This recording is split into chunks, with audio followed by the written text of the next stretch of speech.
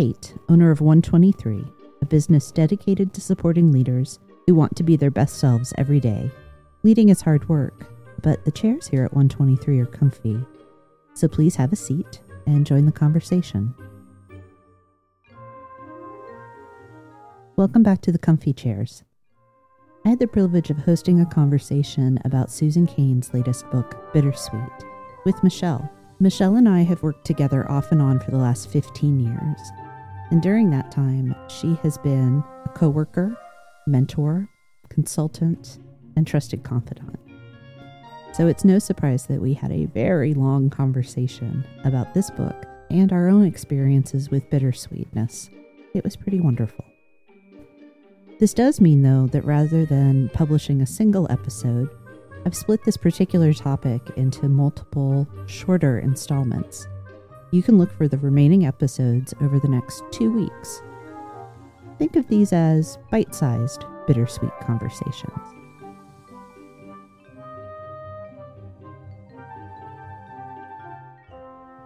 So I think the first question I would have for you is, how do you want to be introduced? How do I want to be introduced? I mean, you can introduce me as your longtime friend, your,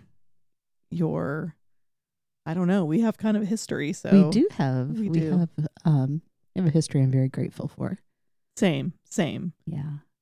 I think what I would want to highlight about how I know you is, yes, we've worked together, and I've been fortunate to be able to count you as a friend, but you're somebody from whom I'm always learning.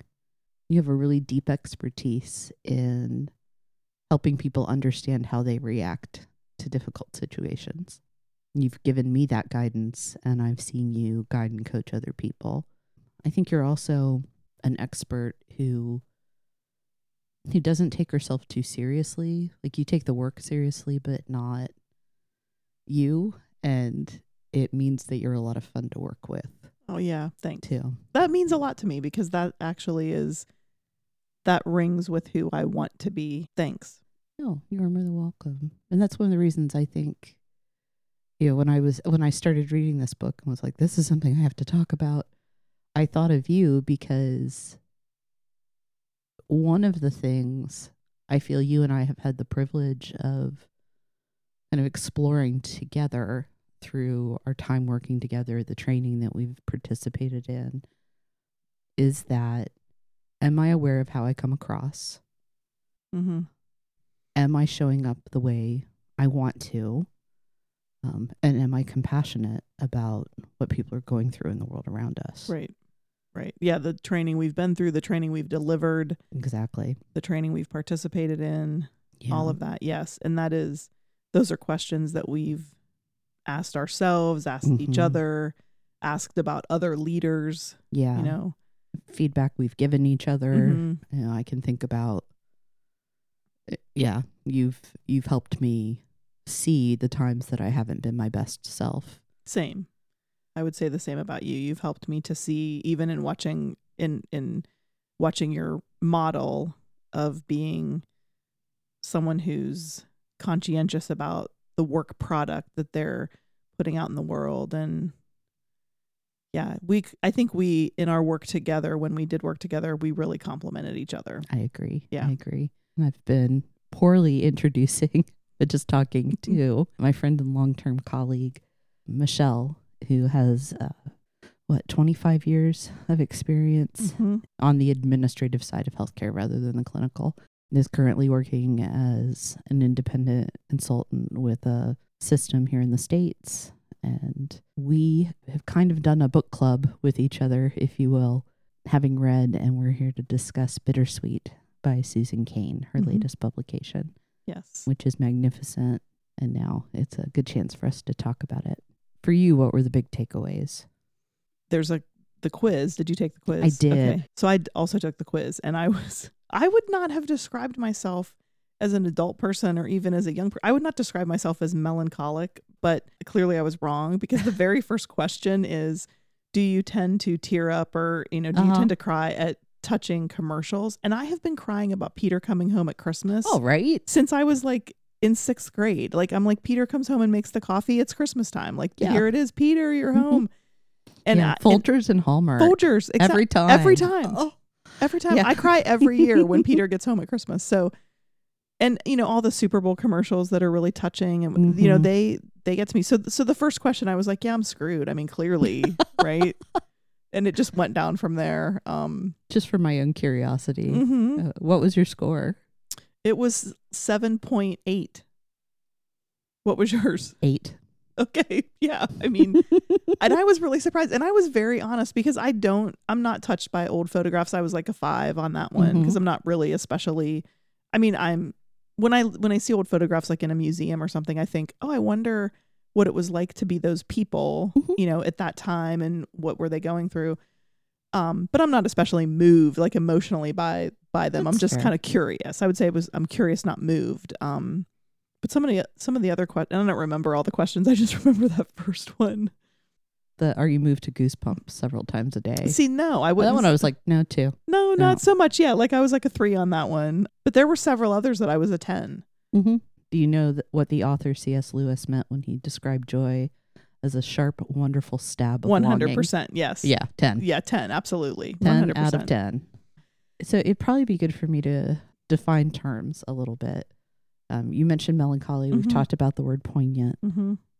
But specifically, bittersweet, name of the book, central concept, is defined as a tendency to states of longing, poignancy, and sorrow, an acute awareness of passing time, and a curiously piercing joy at the beauty of the world. And it's interesting to consider because I have 3 children. I've never been a person that is like, oh my gosh, they're going to kindergarten. It's so terrible. Like, stop growing up, because I wanted them to become cool adult people in the world, and they have. So I'm not a sentimental person, but I do have a longing for other, not necessarily the past, but a longing for better, more, different.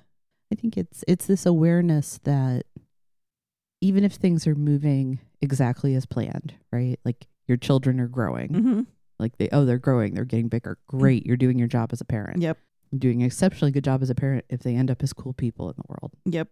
There can still be this sense of, we're never going to have this moment at the park again. And that's fine. Right. But it's gone. Yes. The big concepts in the book are around sorrow, loss, and impermanence, and how those are just one side of our equations. Right. I was particularly, I don't know if interested, I was particularly conscious of the conversation around the movie Inside Out. So she has that whole conversation in the book about the movie Inside Out, and that the original story had fear as the counterpart to joy as opposed to sadness, which I didn't know any of that previous to reading this book because I saw the movie in its final production. And the sentence that got me the most was when she said that the writer of the movie realized that fear had nothing to teach joy. Yeah. And I thought, wow, because fear is still a character, but not the central character the way that sadness is. It was sadness that taught joy about compassion and connection and loss and longing and impermanence. Yeah. And the freedom to understand impermanence. Same for me. That fear had nothing to teach her. Whoa.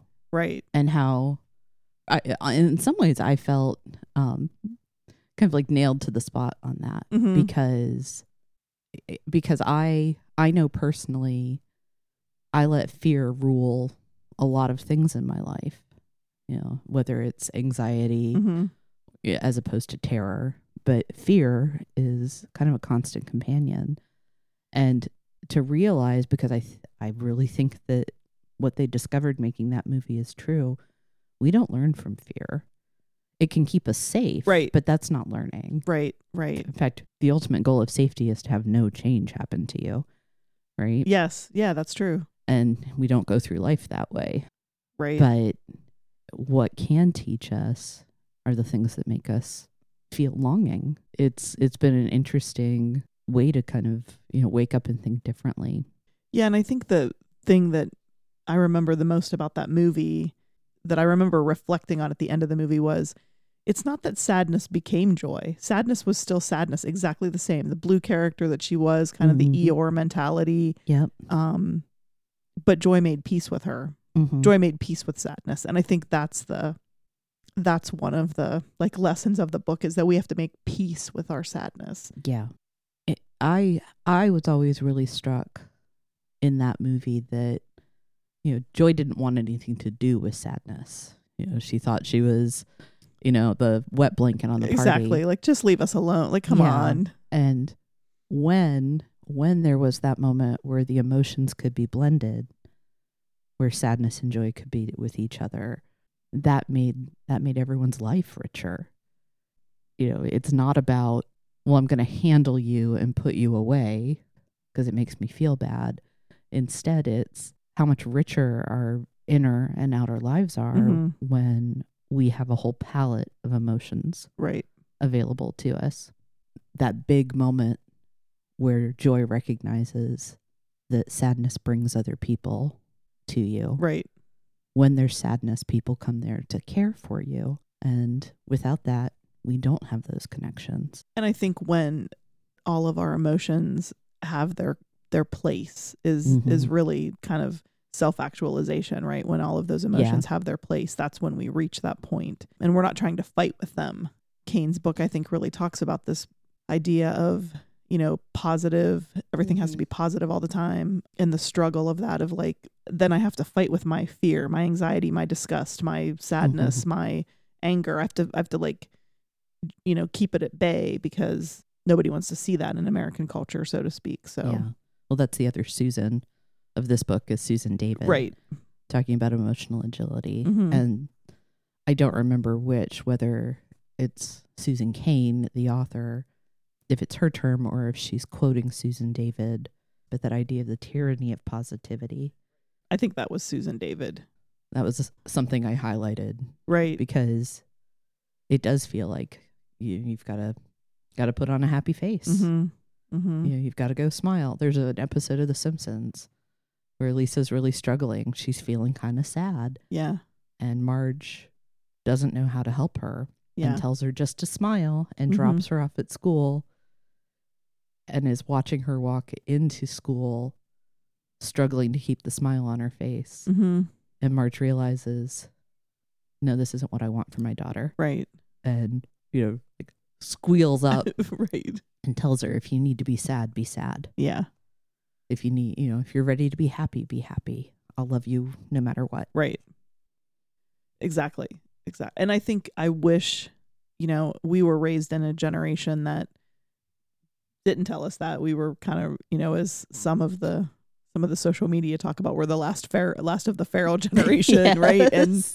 And you know, it's a suck it up buttercup. I mean, that's latchkey. Yeah, exactly. Figure it out. Exactly. And I think the one thing I would say about my young adult children is I've done better as they became adults than I did when they were younger, because as a parent, I was like, you're okay, you're fine, it's okay, you're okay. And I think I could have done a better job of helping them to manage those various emotions.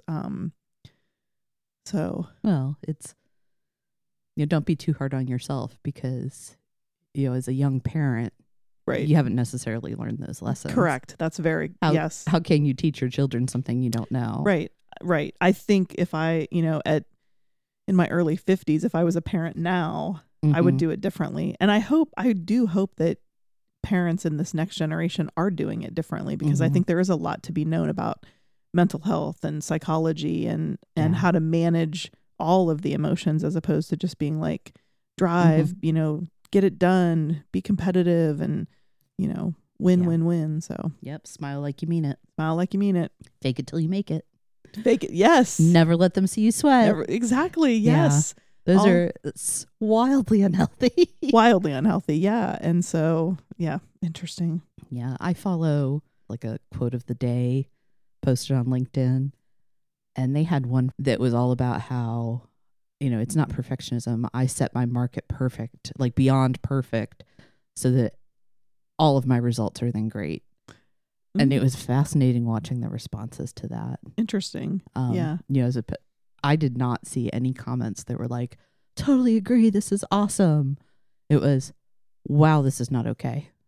Right. Oh, I'm so glad. Yeah. You know, I'm working with a lot of younger people in the consulting world. There's a lot of young, new associates, as they're called.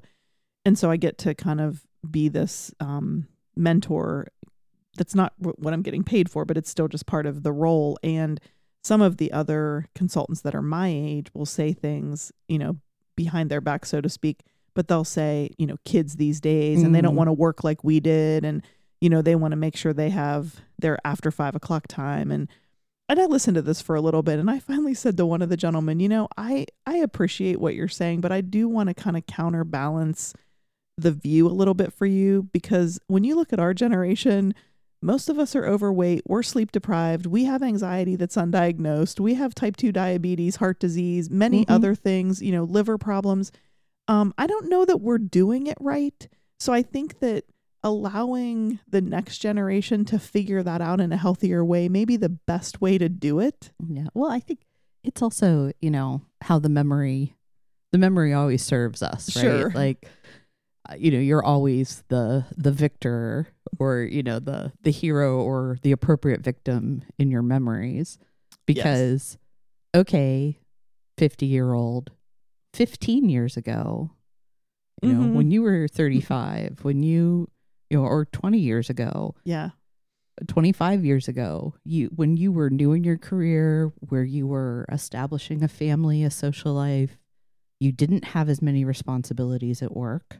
Right. You did prioritize some of those things that were outside of the office. Yes. And that change happened gradually. It didn't happen overnight. So now that you're in this place of, kids these days, right, it's so easy to forget, I was a kid. Yes, exactly. You were a kid. You were prioritizing different things.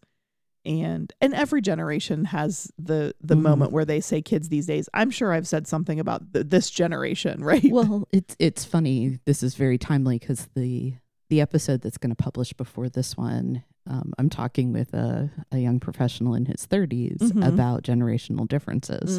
And in some of the research I did for that, there are these quotes that are like, I just don't know what's wrong with the young people of this day. They don't respect their elders, and, they only focus on, pursuing pleasure and partying.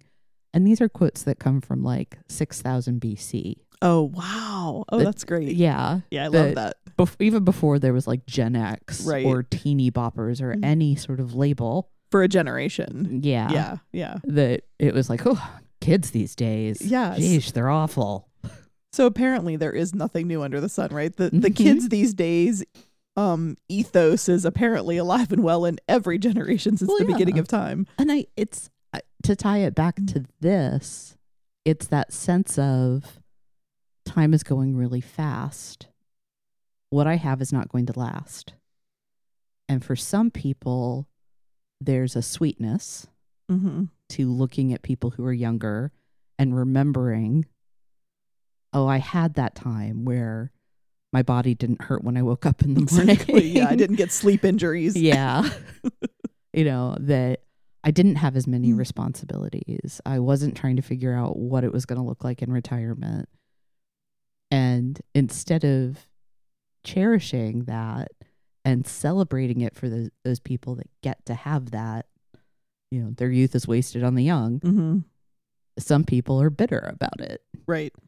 And, the fear part, I think, overtakes. Yeah. Yeah. When we were talking about, fear and anger, what came to mind for me was Maslow's hierarchy. Because he talked about self-actualization, which is the pinnacle, right? When we're dealing with the foundation of that pyramid, our physical safety, the basics, do I have shelter? Do I have food? Am I not going to die? Our emotions are kind of binary, and they are focused on things like fear. As we go up, we start getting closer to belonging. Yeah. Which carries in it a sense of longing. Yes.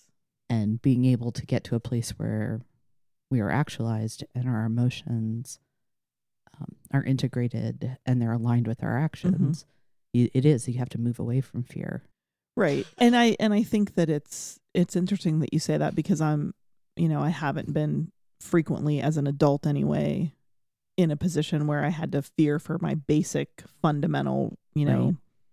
health, safety, etc. And so then where does fear come from for someone that's privileged and has all of their needs met either by themselves or by others, right? I haven't had that experience as an adult. And so where does that fear come from? Stress. Yeah.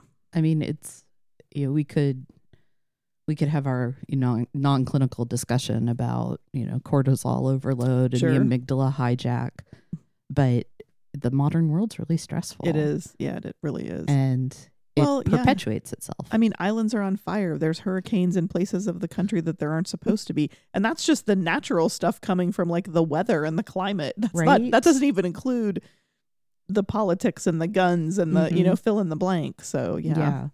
Well, one of the things I wanted us to spend some time talking about today, because that sorrow, loss, longing, one of the things that Cain talks about is grief. Mm.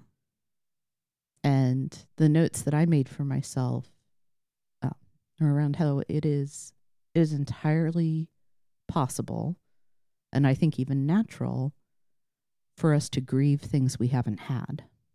Mm. And the last few years, there's been a lot of what if, I think, for a lot of people, with job loss or illness, and the things that many of us thought were right at hand for us never materialized. Right. So I think we're living with a lot of pandemic grief outside of the people got really sick and died. Yeah. That there's, where was the world headed 3 years ago? Right. That we're never going to get that back. Right. And how do we mend ourselves after that? Yeah, I'm sure some of what you're thinking about too is the conversation that Susan Cain has about her mother and grieving the loss of the relationship with her mother, but her mother's still alive. So how do you grieve? How do you grieve the loss of someone that's still here? How do you grieve the loss of things that were still there but weren't entirely there? And I think that's a good parallel. That's a good way to think about, and a good parallel to grief from the pandemic, because those of us that did survive, what is there to grieve? We were lucky. Like, we were the lucky ones, right? Yep. Or we were the fortunate, or we were the, who knows, whatever label you're going to put on yourself for having come out on the other side of that. Yeah. Survivor's guilt. Yeah, exactly. But also, and does the survivor have a right to grieve? That's the question, right? Does the survivor have a right to grieve what happened? And the answer has to be yes, of course, because we can't not grieve. It's just part of the human condition. But what exactly are we grieving? Yeah. And if we deny ourselves grief, what are the long-term implications for that? Yeah. So there's surviving the pandemic. Before, during, and after the pandemic, we've seen a lot of job loss. And you talk about survivor's guilt for people who come to work and they didn't get the email that their job is gone. Right. Yep. What do those people have to grieve? They're still employed. Well, yeah. They're grieving the relationships. Yep. The loss of their friend that used to be sitting in the cubicle next to them or in the office next to them. And yeah, they're grieving what they knew because it's now different. They've had that loss. And there may not be much to learn from it, but there's fear then. So it puts them into that, that amygdala state of, how do I protect myself? Right. And we've been in that, I guess I would call it like the am I next question, both with the illness of the pandemic and our jobs, right? Yeah. Because am I getting COVID next? Could I die from it? And then am I next to have my job eliminated, or be told I have to work from home when I don't want to, or whatever or I have to come or I have to come back into the office when I don't want to. Yeah, that's a fascinating. Yeah. What was your next big takeaway favorite thing? There was a part where she was talking about concerts and you know, like almost like the spiritual feeling that you get. And I had this memory years ago. I saw Prince at the Nutter Center. Oh yeah. And I went because a friend bought a ticket and then bought 2 tickets for her and her boyfriend, and then they broke up and she couldn't find somebody else to go with. And I remember watching the audience, and it was like they were at church. I mean, they were worshiping this individual. And I had that thought of like, this is better than church for them. Like, this is better than church. This is a spiritual moment for these individuals watching Prince. And then I also wrote down in my notes Taylor Swift, because I went to the Taylor Swift concert did you? I did. I'm not a Swiftie. My daughter has called me a Swiftie in training. So she was constantly like giving me the updates. And the thing that struck me, and again, this is the Paycor Stadium, 65,000 people inside the stadium, 20,000 additional people outside of the stadium. Most of them, me not one of them, and other people I could tell, but most people in there scream singing the lyrics, right? They are screaming. My daughter reminded me, like, remember I used to dance to this song when I was in 1st grade, right? And she's 20 now. So she's grown up with this individual as kind of a model of love, loss, impermanence, grief, right? Like, when I was at that concert, I also had that same thing of like, this is a spiritual moment for these people. This is a spiritual moment in terms of this young woman and her performance and like being a part of it. Yeah. And so I think euphoria and also bittersweet, because it was 3 hours and then it was over. Yeah. And for most of us, we're not getting that again. I mean, we might go to another Taylor Swift concert, but we're not getting that moment on July 1st at Paycor Stadium in Cincinnati, Ohio, right? That's not coming back. One of the things that's interesting at the Taylor Swift concert, you know, what you get when you walk in is this bracelet that has an LED light in it. And one of the things that happens throughout the concert is the lights light up. There's a visual realization of everyone in the same space. I mean, besides the fact that you're seeing everyone, you're also seeing, like, when it got dark enough, these flashing LED lights. There's no mistaking that you are part of something freaking huge. And, you know, because we're talking about leadership and leadership development, and I'm apparently a leadership nerd, one of the things that I literally thought multiple times during that concert was, it is very clear when you're watching that concert, the entire show, the entire 3 hours, that it is her vision and these other 12 people or 15 people that are constantly there are there to make her look good. And they do. And she is publicly appreciative of that. Somebody should study Taylor Swift as a CEO, because that is what I saw on the stage, was a really strong leader, that all of these people are here to make her job come to life. And it's evident, as someone who's kind of a leadership nerd, like it's evident that that's what's happening. Yeah, that's really fascinating, Michelle. I think that is interesting to think of that as a leadership model.